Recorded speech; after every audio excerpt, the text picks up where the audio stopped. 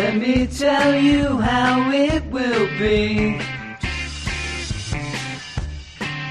We'll all catch up on the books, you'll see. 'Cause it's the X-Men. Yeah, it's the X-Men. Hello, everybody, and welcome to episode 186 of the Weird Science Marvel Comics podcast. I'm Jim, and I'm going to be talking 3 books tonight, which will be X-Men number 5, Fallen Angels number 6, the series finale, and New Mutants number 6.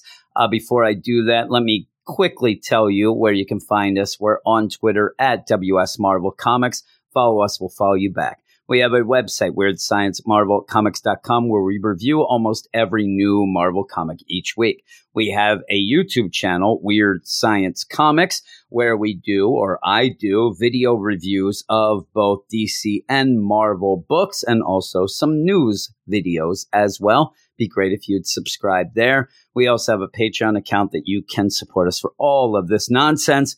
And if you do, you end up getting a ton of shows in return. That's at patreon.com/Weird Science. All these links will be in the show notes. So let's get into this. We're going to start with X-Men number 5, an issue that is written by Jonathan Hickman, art by R.B. Silva, colors by Marty Garcia, and letters by VC's Clayton Cowles. And I have mentioned that I need this X-Men book to be the most important book. I need it to be the one that is my favorite. I need it to be the one that I cannot live without, and it hasn't been that so far. There's a lot of feeling in my mind of one-shots, weird little asides. I do think that they will play out, and then by the end, really hit hard with everything going through it. But right now, or at least up until this issue, I have needed more. This story does go back to a loose thread from way back in the beginning, the whole Serafina deal and the Children of the Vault. It's cool. You end up having Xavier tell the reader and the other X-Men that these Children of the Vault is one of the biggest threats that they have. So that ups the ante as well, because when Charles talks, I listen. I listen to him, because he's smart. Well, you end up with this whole deal with Serafina, and she's being chased by Wolverine. She's trying to get to the vault. He's trying to keep her from the vault. Now, I forgot the recap, so let me read that real quick. While rescuing mutant children from an Orchis research facility, the X-Men inadvertently freed Serafina, a member of the Children of the Vault, a highly evolved and highly dangerous superpowered group developed via exposure to temporal acceleration. The X-Men have now tracked Serafina to Ecuador. And yeah, you have her running through the jungles of Ecuador, comes across a couple sheep herders, and she is going to mind control him to tell him, yeah, there's this guy coming to get me. Can you stop him? Now, yeah, I don't think she thinks that these guys are going to stop the mutant that is chasing her, because that's Wolverine, Logan. There's no way. But it seems she just needs a little extra time, a little teeny distraction to get some space between her and Logan, so she can get to the vault, open it up, and then close it before he comes. And it works. He comes out. He doesn't look like he's tracking anybody. He looks like he has just done like 3 hours at the gym doing supersets on lats, too. He could never put those arms straight down. He comes out, tells these guys, you don't want to do this. You don't want to get involved with me. And he just kind of tosses them aside. But it does give Serafina the time. She gets to the vault. She opens it up. She crawls in, looks back, and then just goes in. She looks pissed, too. Logan gets there. The door's closed again. He says, I lost her. She's in the vault. Do you want me to cut through? I can go get her. And whoever it is, Scott, Xavier, says, no, just come back. We're going to have to get another way in. Don't worry. But you get the wow moment as the camera angle pulls out. And you do end up seeing that above this vault entrance, there is a sentinel that appears to be taking a dump. He looks like he's sitting on the toilet, possibly reading a newspaper. But you go and you see Serafina go into the vault. You see the proper scanning and the scanning of someone who's supposed to be in there, which will end up playing out later when we see the scanning of 3 characters that aren't supposed to be in there. Those characters are Darwin, Synch, and X-23, Laura, my gal. Why they are going to be there is said right here. You go to Krakoa, and they're going to set up an Ocean's 11 caper here to get into that vault. They're picking Darwin, Synch, and X-23 because they are the mutants that can go into the vault, go through the temporal shear that's going to go on when they do enter because time is accelerated in that vault. When they go in, they have to get in. They have to end up observing things, pretty much evaluating the children and the vault itself. And then they have to get the hell out. But the problem is that vault, when it seals, cuts the three off from any sort of help or even communication with the X-Men, with Charles, with Cerebro. And to make matters worse for the three, when you go in and time starts to accelerate, whether you die, live, whatever, you cannot go out until the vault's open again. And this could be in your time because, again, it's accelerated time in the vault. You might end up in that vault for thousands of years. And it has happened, they said. So there is this idea of, oh, my God, this might be not even just a suicide mission. It might be where you might be pretty much in jail, kind of trapped for thousands of years. And even like the whole idea we won't even be able to resurrect. You can't do anything. And if they do die inside and they are somehow resurrected, you're not going to have the info because of that whole resurrection thing that we dealt with in Hawks and Pox and how you kind of have to survive a bit and all that. So they have a mission that really isn't great. It's not the greatest thing to be suited for. Now, you end up having Darwin and Synch. They seem okay with it. And you even have a little thing of Synch, a little medical report when he came back. He's not having the best of times since being resurrected. He is freaking out. He's a mutant out of time, kind of. Everything's passed him by. So I think he just doesn't care. He just wants to go in. Laura, though, goes from being pretty badass when they're talking about why they picked him. And like Laura, like Wolverine, no, I am Wolverine. And even Logan likes that. It's like, you tell him, kiddo. But then when she finds out about this temporal deal and they might be in thousands of years, she's like, yeah, what's Wolverine doing? And I don't know if it's supposed to be played out as humor. I didn't like it. It ended up making Laura go against her main thing that she's angry about. And also it just didn't play out well with me. But they end up where you do see a roll call of the Children of the Vault in kind of these, not those information pages that we usually get that are all just printed out. This is done in the comic itself, but it kind of, you go and see how the Vault, ends up getting them. You see a lot of info and really, to me, a lot of it didn't make sense right now, at least because I'm a dummy, right? I don't know things. That makes me stupid. Duh. But you end up where this Ocean's 11, Mutant 11, I'd like to say, is what they're going to do is Forge has a temporal translocator. They're not actually going to open the vault. For Darwin, Synch, and X-23 to get in, they're just going to go to the door, hit a button, they're going to translocate, they're going to teleport into the vault without the door opening so that there isn't alarms and stuff going off. But to do this and to make it work, there has to be a distraction. And so this is where you get like the planning and stuff, where you do end up having Storm show up.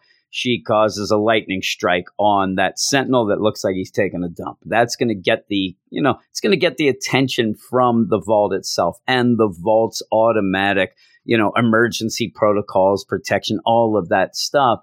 And then the X-Men are going to have to fight off all of this. When you get the defense protocols initiated, they have to fight them off as if they are trying to get into the Vault, even though they're not. And then they have to pretend to retreat. They have this whole thing. So you want the Vault to think that it has succeeded in getting the X-Men the heck out. Nobody's gone. In the meantime, the three have entered, and it works. You do see it. And I like the idea because if you're one of the mutants outside, Cyclops, Armor, or Storm, anybody, you wouldn't necessarily know that the three got in okay or whatever because communications get wiped out. Plus, they're not opening a door. They're just going to be there and then disappear. And that's what they say.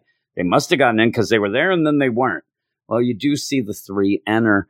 And yeah, the Vault knows something's up. The Vault is going to be after them. You even have like an oh crap moment where the Vault is pretty much sending defenses to go get them to protect the whole city, the whole Vault. So you end up ending with that, but then going to Krakoa to see Scott and Xavier talking. And I love the way this ends, because a lot of times in this X-Men book, and I said at the beginning, you don't necessarily go with the same story the next issue.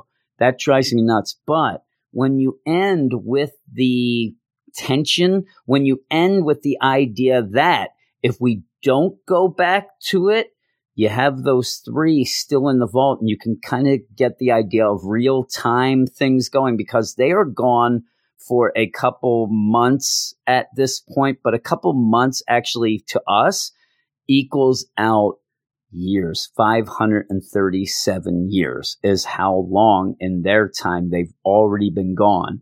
So to end this issue and not get back to them right away, you'll have in the back of your mind like, oh my God, how long has it been? How long have they been in there? And I think that that's a really clever way to end this sort of thing and get it going. And we'll have to see eventually when they do come out, if and when, that they have the information about the Children of the Vault so that that can be used against it. Because, as I said, Charles said they are one of the biggest threats. And you have Cyclops at the end. He says at the beginning, it's a bookend thing where you see at the beginning, the end, where he's like, my God, what have I done? What the hell was I thinking? So that's a pretty good end. I'm giving it an 8.5. The reason I'm not going higher, nothing really does get resolved here. You end up having set up.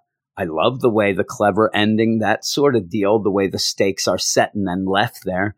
And the art's okay. It's not really my thing. It's a little too gritty.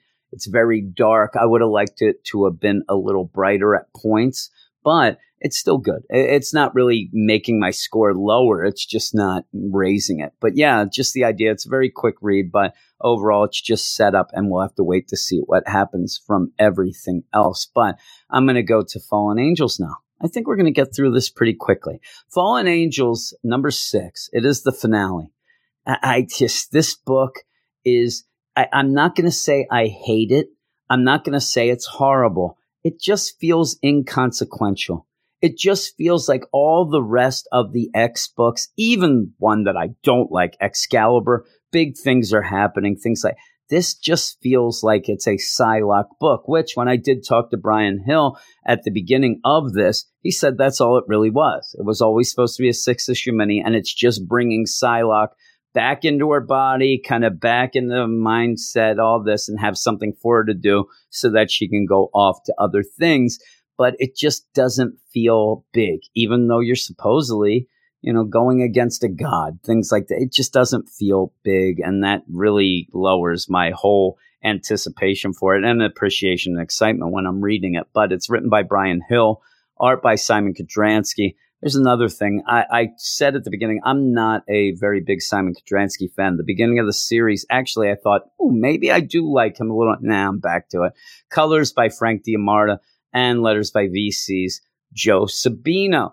Mutants around the world flocking to the island nation of Krakoa for safety, for security, and to be part of the first mutant nation and society. You ever hear that?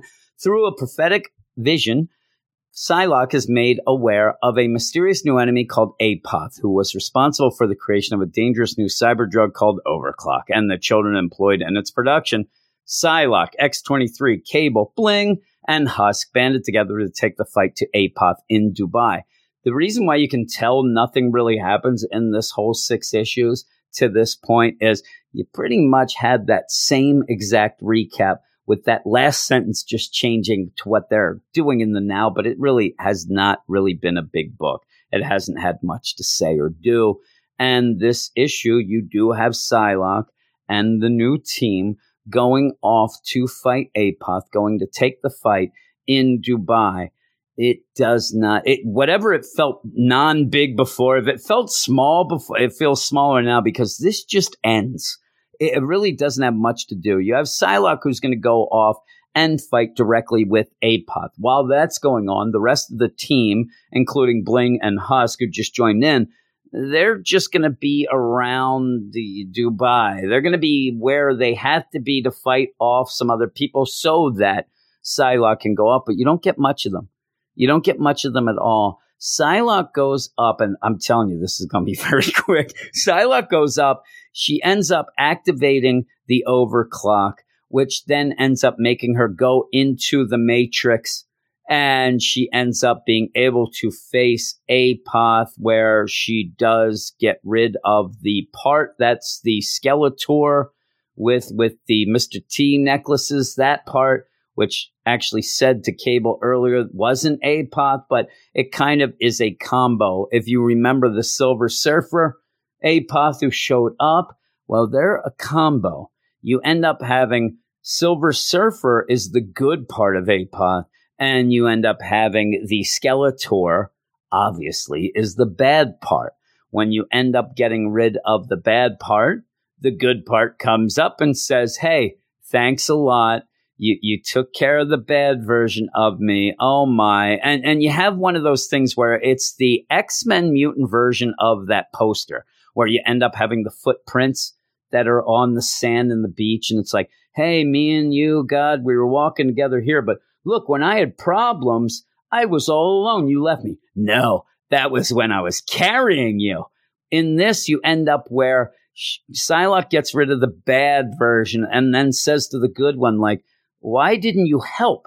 Why didn't you do anything? You made me do everything. But the Silver Surfer good part says, but I was the one who got you to come. So didn't I do all of it? No, you didn't. But it's the same concept. So while that's going on, you do have Kid Cable, X-23, Bling, and Husk. They're fighting off these other people with the whole deal like, hey, you can't kill these people. They're being controlled by Overclock. We don't want to do things against them until one of them supposedly isn't and is dead. They blow it up. Kid Cable's throwing bombs everywhere. And it just ends up ending. And the big moment was when the bad version, Skeletor Apoth, when he is fighting off Psylocke, he's changing into different forms and ends up changing into what looks like having Psylocke's daughter, which was a huge thing. They took her away, but you end with just that, and then it's over, and it doesn't do anything anyway. You end up with Psylocke's just like, nope, I'm just going to fight through this. I'm going to get you. Oh, man, I won, and here's Silver Surfer. Oh, great, we did it. And then that's it. That's it. You go back to Krakoa, where you have Psylocke kind of just sitting there looking off into the setting sun. X-23 comes and says, hey, what do we do next? We finished up this great thing. I think we're a good team, right? No, I don't want to be a team. You're more of a leader. I'm not. I'm just going to go do things. You do things on your own. But hey, give me a hug. Hey, all right, let's go. The end. Pretty much. And she ends up kind of talking to herself, Psylocke, about, you can do good things. I can. And the end. And walks out into the sun. The end. Yeah, it's nonsense. It's nonsense. I didn't like the art as much. I just don't like Simon Kudranski. That's more of a style type thing. I understand.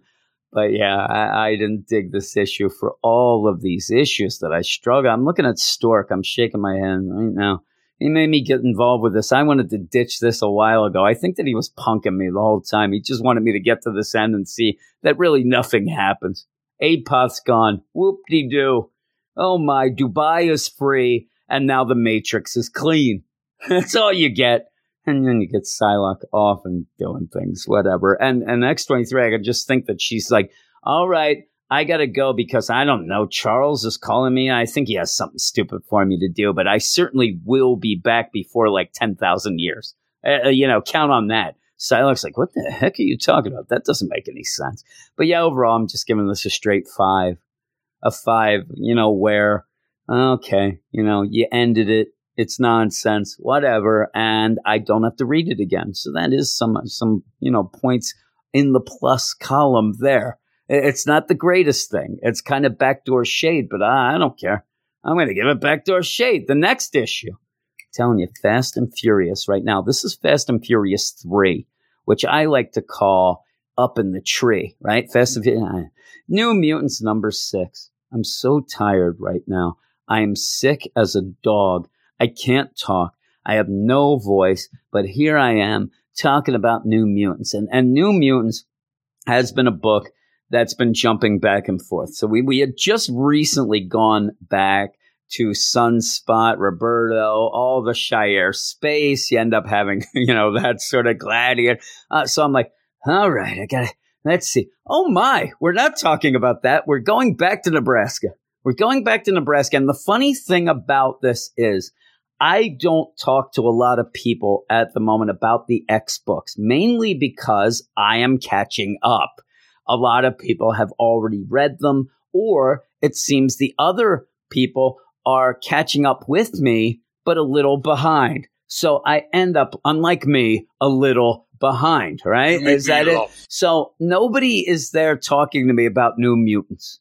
The best I get is Double A Ron. He will post things in our Patreon Slack about hating Excalibur. He's in the Hate Excalibur Club. I might be his right-hand man in that, but I don't hear anybody talking about New Mutants, and I don't hear anybody talking about, hey, you know that story in Nebraska, that nonsense?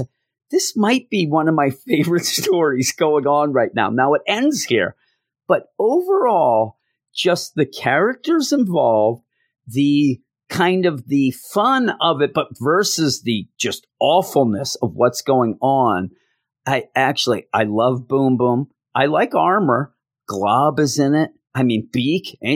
It's fun, and I like it. And so when I actually went to this, thinking that we're going to be in Shire space and we're in Nebraska, I actually I pumped my fist, and I really did. I actually was excited. It's written by Ed Brisson, art by Flaviano. Oh, that Flaviano, always up to games, that guy is. Colors by Carlos Lopez, letters by VC's Travis Lanham. Discovering that old friends Beak and Angel were missing from Krakoa due to Beak's ailing father, Armor, Glob, Maxime, or Maxim. That throws me. And Manon, or Manon, everything's throwing me now, traveled to Nebraska. Nebraska? Is that how you say it? Nebraska? There, Krakoan medicine brought Beak's father back from the brink of death. But before they could celebrate, armed gunmen burst into the farm. Led by Tumula, the gunmen demanded access to Krakoan drugs. They wanted the drugs and were willing to do anything to get them. First you get the drugs, then you get the money, then you get the mutants. And held hostage. The situation looked dire for the New Mutants. Then Boom Boom arrived to even the score, as Boom Boom does. Boom Boom's drunk as Brandon. I mean, who else can you use there? She is as drunk as a Tuesday morning in Buffalo, and she loves it, and I love her for it. She is great. And that's kind of where we start off here with Boom Boom wondering what the heck is going on. She's drunk. She's in Nebraska. Things are blowing up. And she's like, you know what? I don't know what the heck's going on here. You have Armor. Like, where'd you come from? Hey, thanks a lot. You're welcome there. Well, you have this big battle going on, and you do see that Armor and Boom Boom then get shot. You end up getting shot by that big missile launcher. And yeah, Armor says that was a shot that ends up taking our powers. It's a power dampener deal. We don't have powers now. I'm already in trouble for that. I mean, I don't know if it adds up, but you don't have powers either. While this is going on, remember that you ended up having the rest of the team were in the farmhouse or the house of Beaks and Angels and their parents. You ended up where the pieces of crap that are there from South America, they are holding the hostages, holding the mutants, and if they don't behave or whatever, they're going to shoot them. But at the end of last issue, Maxim and Manon end up using mind control and emotional control and made the two people that were guarding them shoot each other.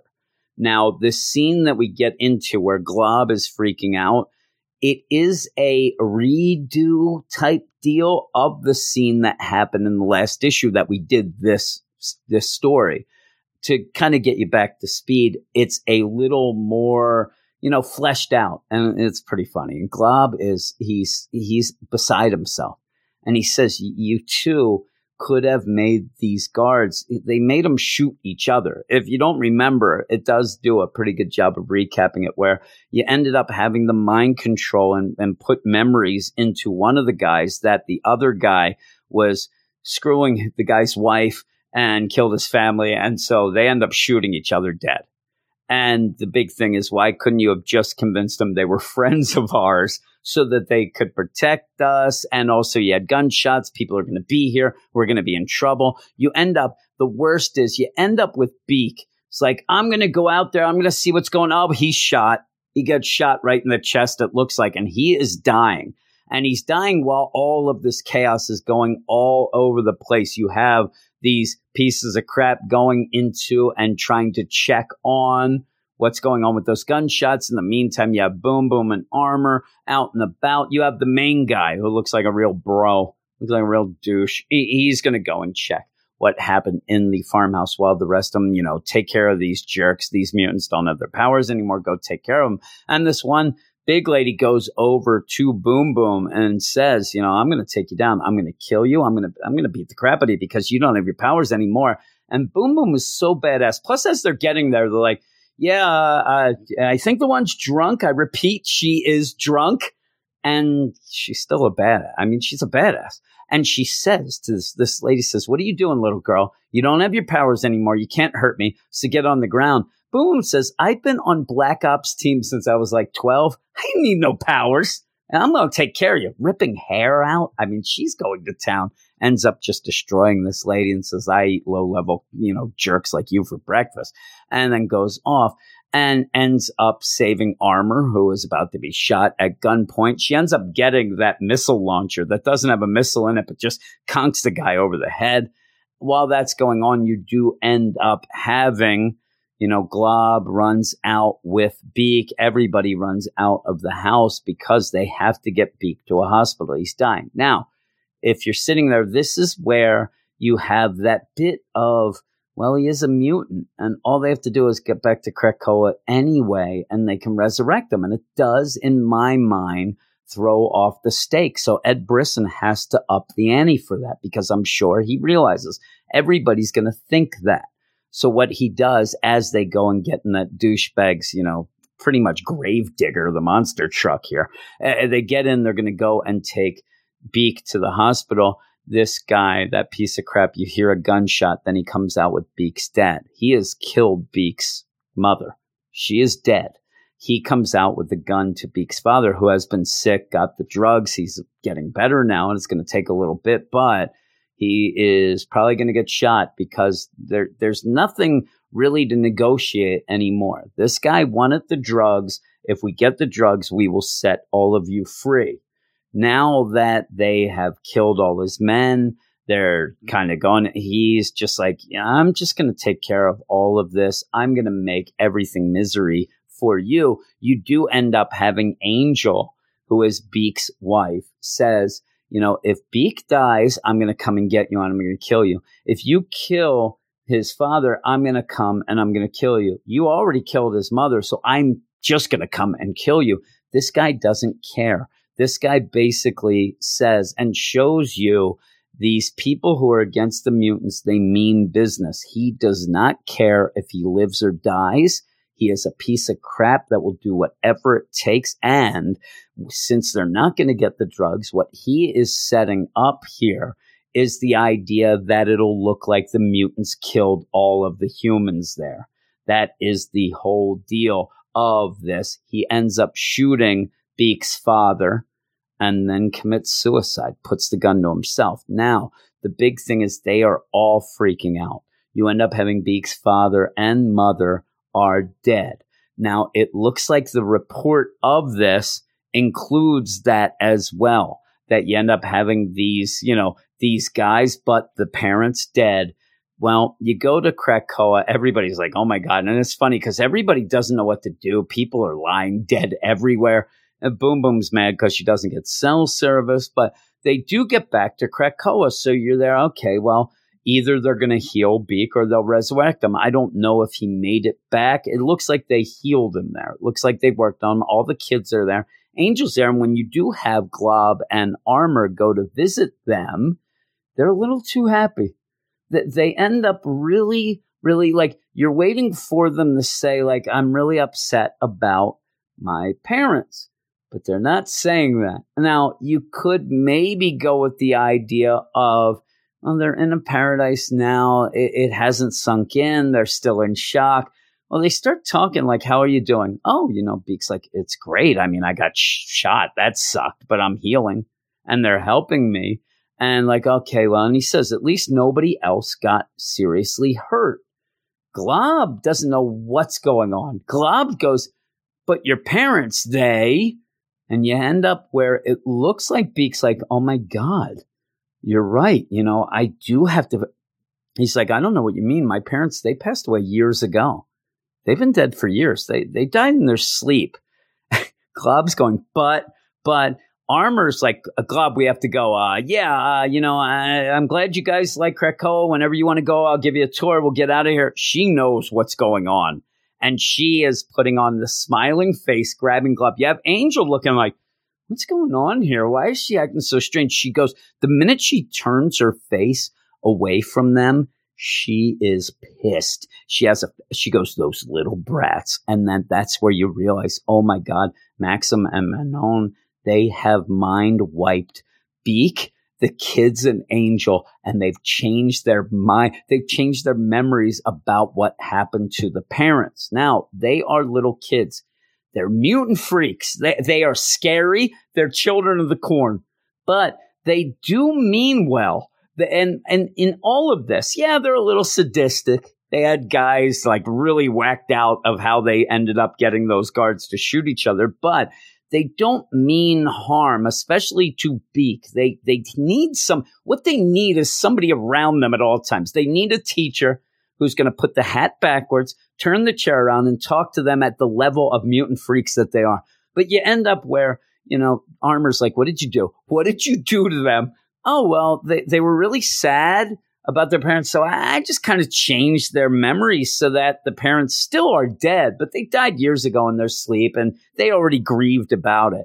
And Armor tries to tell them, and she is trying to get down their level, and at one point she does calm down because I think she realizes, yeah, they don't know.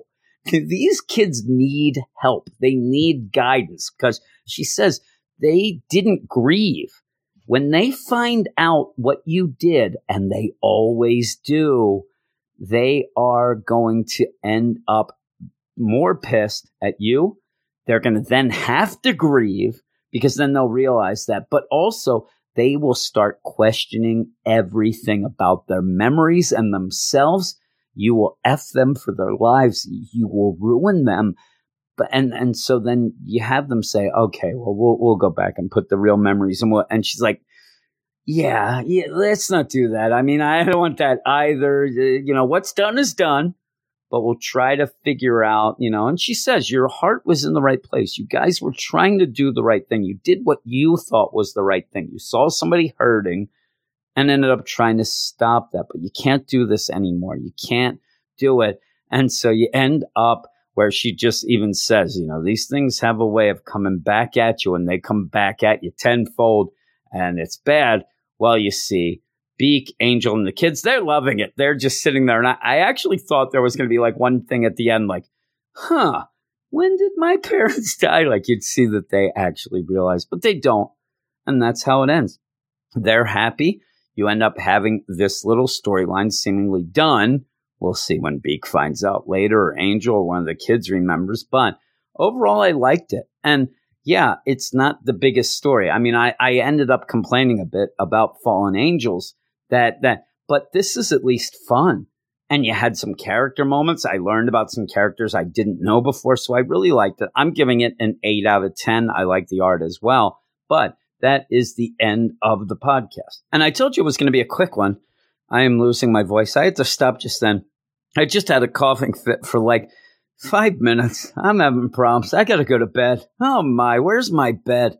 But yeah, thanks everybody. Thanks for listening as we get closer and closer to catching up on all these X-Men things. This is me recording right now on Thursday night.